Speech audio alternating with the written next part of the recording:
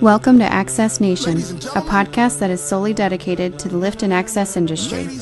Our mission is to keep you informed on the latest industry news and current events. I'm your host, Christy Mayfield, with Phil Dwayne, and this week we had an interesting interview with Tony Grote of IPAF. He's the North American Regional Manager. And what did you think about that interview, Phil? I think Tony knows this topic as well as anybody. We were just going to get a couple clips from him, and Tony and I, of course, I'm a talker too, and we talk for hours, and he knows this topic. In Christy, will we have an hour's worth of conversation? Definitely, and all of it very worthwhile material too. But we had to cut it down because I mean, I want these to be about 30 minutes, and guys can download them to their phone, or they can play them while they're making sales calls or doing whatever they do. So we've condensed it, and I think we've got the best parts of all this. I mean, we could have made really 3 podcasts out of this topic, but I think as things progress, we're going to have Tony on a lot more because he knows it, he's passionate about it, and he's excitable. Oh, and he knows so much about the industry and all of the new ANSI standards that are coming out in December. Yep, and we just want to keep everybody informed on these standards because I think that people do want some direction and clarity. Okay, change. Of course, everybody hates change. And so there's going to be some changes, but everybody take a deep breath. Everything's going to be just fine. I think if you pay attention to the interview I just had with Tony, you're going to feel reassured. Everything's going to be just fine. So without further ado, let's take a break, and then we're going to get on to the interview.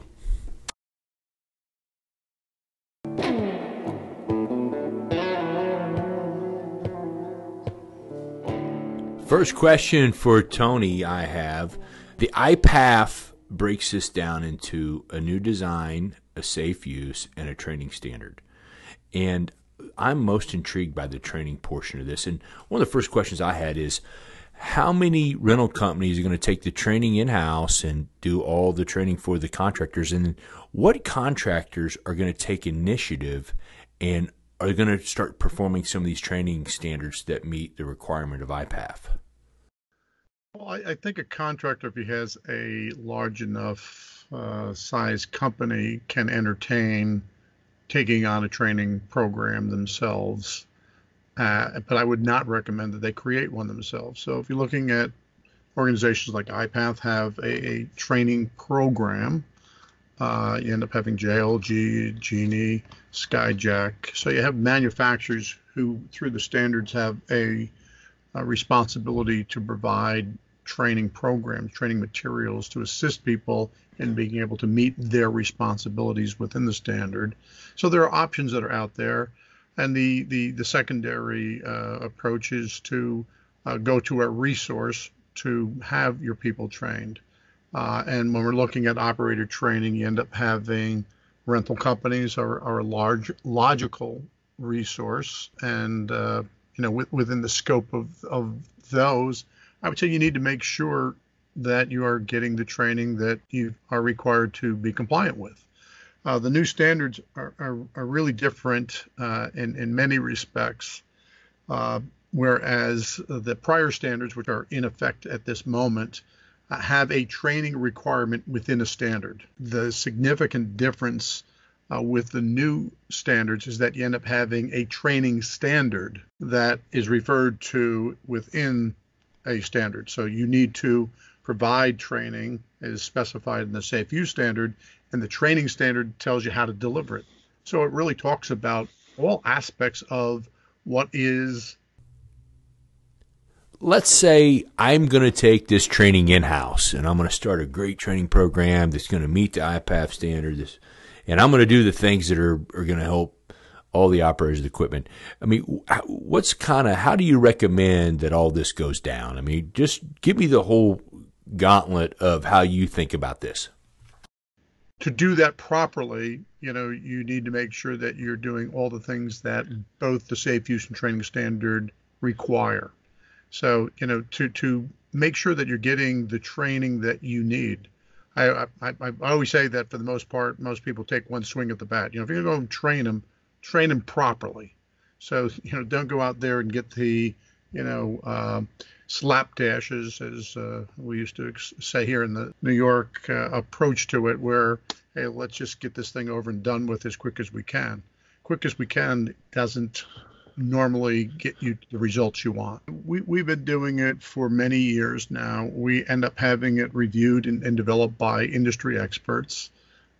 We end up reviewing it every year because we take all of the feedback from everyone who's been going through it. We reviewed our test.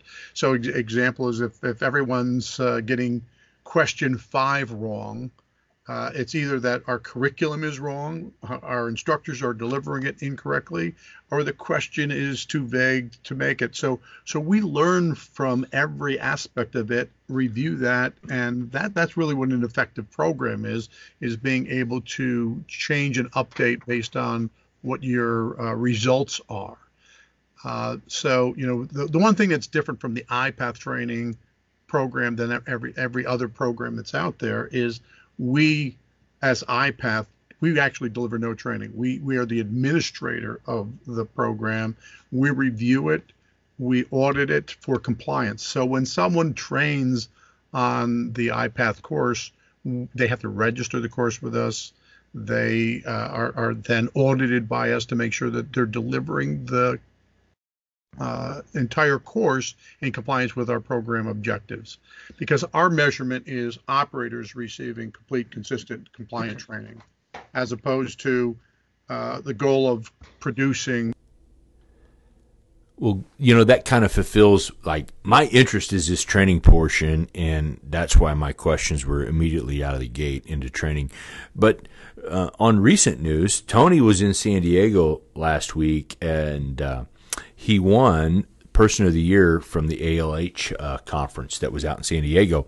And so I asked him about San Diego because I know the ANSI standard was a part of the meetings, and I just wanted some general feedback of how the meetings did go in San Diego. And ALH, Access Lift and Handlers, they report a lot of great things, and I follow their Twitter and I pay attention to all their breaking news and things. They do a great job, and I understand the conference was great. You know what? 1 and 200 people at a regional event. The information is just superb. Yeah, I mean, you end up having presidents of the major manufacturers speaking. You end up having industry experts from all fields doing presentations, and everything from the ANSI standards to values of equipment, to technology and how it's impacting us, and where we're going with technology in our marketplace. All great stuff down in San Diego for their meeting, and congratulations, Tony, for Person of the Year. I know you study the content hard as far as the IPAF regulations and things that we're going to be adopting here in the U.S. And let me just lead this into the next question that I have for Tony is, the things we're doing gives us a more uniformed worldwide standard on access equipment. And boom, scissors, guess what? This is the stuff that people have been doing all over the world. We're just going to do it in North America. We're kind of behind the curve. And just relax. It's okay. My next question, Tony, is the standard is good from the point that we have some kind of boundaries and how the knowledge, and these are the things that must take place. So we should have, a standardized approach. And, and then when you get to the point where people are asking the question, well, who's the ANSI cop? Who's going to make us do this? I mean, ANSI standards by definition are voluntary consensus standards. There is no cop that's out there that's going to say, hey, well, you're not doing this unless OSHA. I like that piece from Tony. And ANSI kind of creates a standard and OSHA enforces the law. And, which leads me into my next question with Tony is, man, I got a lot of booms and scissors. Maybe I still have some debt on them. I got to pay them off. Are they going to be obsolete? I mean, what's this mean going forward to my existing rental fleet as far as what's going to happen to them? Is nobody going to want my older booms? And his response was good in this. And I like it that we can all refer to this as we have new guidelines. We have new guidelines on how we make equipment. We have new guidelines on how we train it. But what can happen to me? Well, first, when you have this training, it applies to all equipment old and new. So so you're not grandfathered in with the old equipment and the old standards, because the old standards will be retired, and the new standards will for safe use and training will apply to every product in the marketplace. The one thing that will be I'm going to say grandfathered in is machines manufactured to the prior standards. So anything that's manufactured to the prior standards don't need to move forward and be changed to the new standards. Only thing manufactured as of that date. But all equipment, all the equipment that's out in the marketplace today, the safe use and training requirements apply to those equally as they do to the new equipment. And I think what Tony's saying there is the new design portion comes with the standard. Okay, put that aside. All your old booms that you have, what is going to affect you is your safe use and training standards. So you're going to have to do the extra steps there, but the old booms are going to be fine. And I think when you do the training with safe use and the new training standard, it's going to make the operators more aware of what they can and can't do. Now, granted, the new machines tell you got your 1,000 pounds in the machine, dude, it won't do it. But at the same time, that training will help him plan and prepare, and it comes up later more in our conversation. But, so how do we make the training more simpler is my question, Tony, and what are some of the alternatives that we could use that might make it simpler and I don't want to say simpler, but because it's going to be more complex, but how can we make it more effective so that guys get that? Because I'll tell you right now, can't be done. But technology is going to help us. So one of the things that's out there is with that training for the theory portion, which you need a qualified person on, can now be delivered through an online deliverable. So it's the same information over and over again, and you can put together a training course that can be taken online. And when they successfully complete that, then they come in only for the time that they need to be doing the hands-on training. And Tony gives a great example with that because, it's a classroom work. And guys can do it on their own time. And because of technology, you can see that the guy, okay, I have 30 minutes. I got 2 hours worth of classroom work to do. And so if I do it online, I can do 30 minutes tonight, 30 minutes tomorrow night, 30 minutes the next night, and I can complete the course and understand and pass the test that is required. And so the technology will help with that. Now, here we go to the next step would be, okay, what does this really mean? I mean, so now we have these, well, guess what? You got some badass operators on these machines now. And when you can operate machines effectively, you're more productive. And so he gives some examples of, okay, we're taking these steps, but we're making everybody. Definition enables one to become qualified. Because you took a course with anybody doesn't by itself define you as being qualified. And the new standards make it the user, the employer's responsibility to qualify them before they authorize them. So anybody who's been doing this for a long period of time knows that if you go to where the new classification is a 3A or a scissor lift course, and you go out there and you're going to be doing training, you're going to put them on a 19 or 20 foot scissor lift. You're going to have them on a hard concrete or macadam surface in the pristine conditions, and you're going to do the training and practical on it. The next day he goes out to the job site and he gets out on a 40-foot rough terrain on conditions that look nothing like that nice controlled environment that they had in training. Is that person who was just trained qualified to do that? And there's a question mark there. And it's the same way that we train someone on a 40-foot or 60-foot boom lift. They're a trained operator on, now that's a 3B category, self-propelled booms. And the next day, okay, we have a job that has a 185-foot self-propelled boom lift on it. Is that person qualified to get on it? He was just trained. And those examples kind of give you the sense that it's not just the training. There's other elements that are involved with being qualified. And now we end up having the requirement for the user, the employer, to assign an individual, a supervisor, who will monitor, supervise, and on an ongoing basis evaluate them for proficiency. So when you look at that, it's like, okay, here's this. Okay, you've been trained. Now let's make sure that you can do this. And I think Tony's saying more skilled operators will make a better difference for the guys that actually operate the equipment. And then another piece I kept from him has an example with some load sensing and with the new training, what forces the guy to be more educated in selecting the right equipment. And it may impact the functionality of the machine.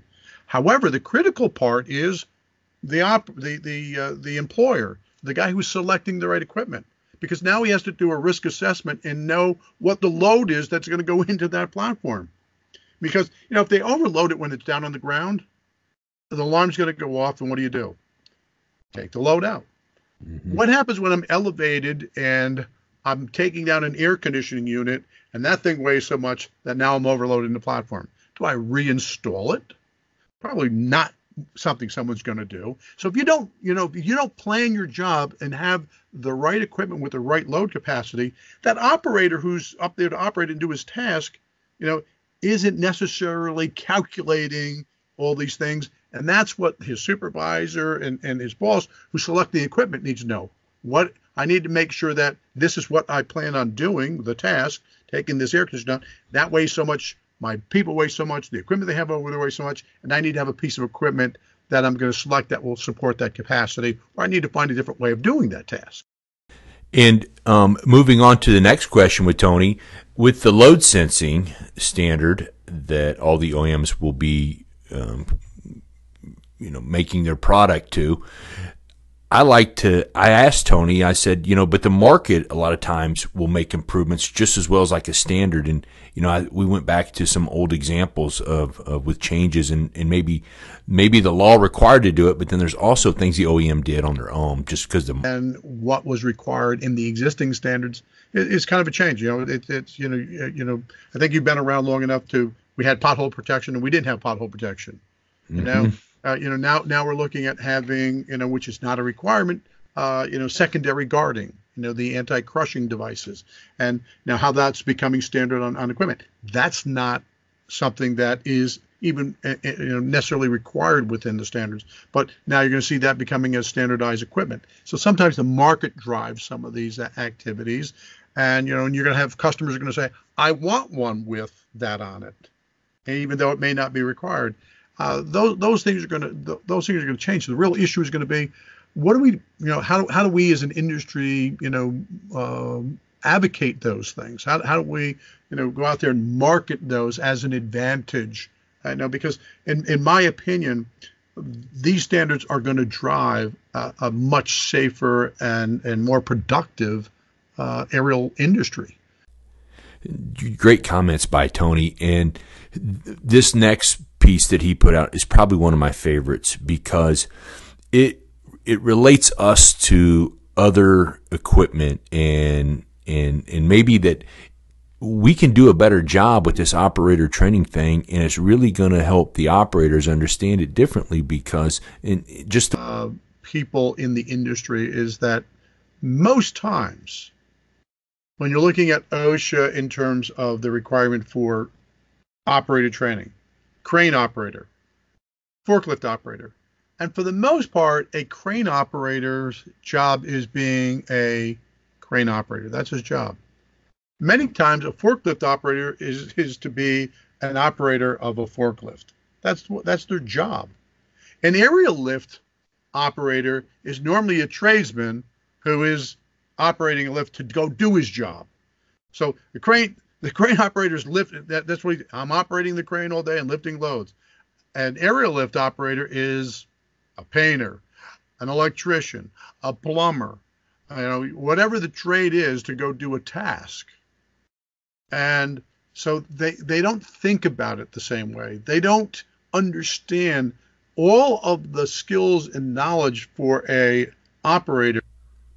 With the OEMs adding cost and with load sensing, you spend more time and money in all the other parts of the standard training. Or let's think about return of all this, because there is an upside to all this. It's not just safety. And I like these comments from Tony, and he kind of explains it that way to me.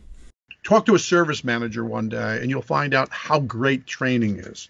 The most simple thing that someone went in and they plugged the 110 to the platform in rather than the battery charger. And the next day, how much productivity is lost because that machine is not charged and they can't operate it. And there's productivity that's in there.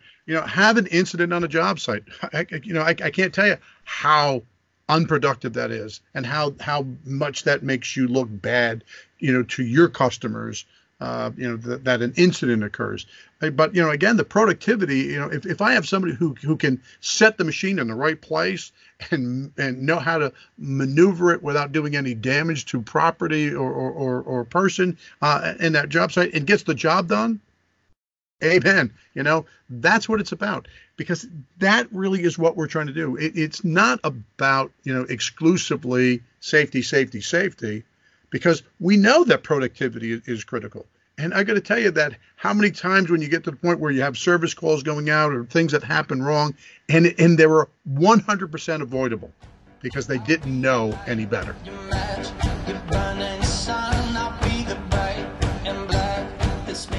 Big thanks to Tony Grote. Man, I had a great time interviewing him. I want to do it again as we progress with the changes going on. It's just good to put some light into this and be excited about it and be positive, and hopefully everybody embraces the changes. But hey, thanks, Tony. I hope I queued up the right questions and did this thing right for everybody, and everybody found something of it. So hey, thanks for tuning in to Access Nation.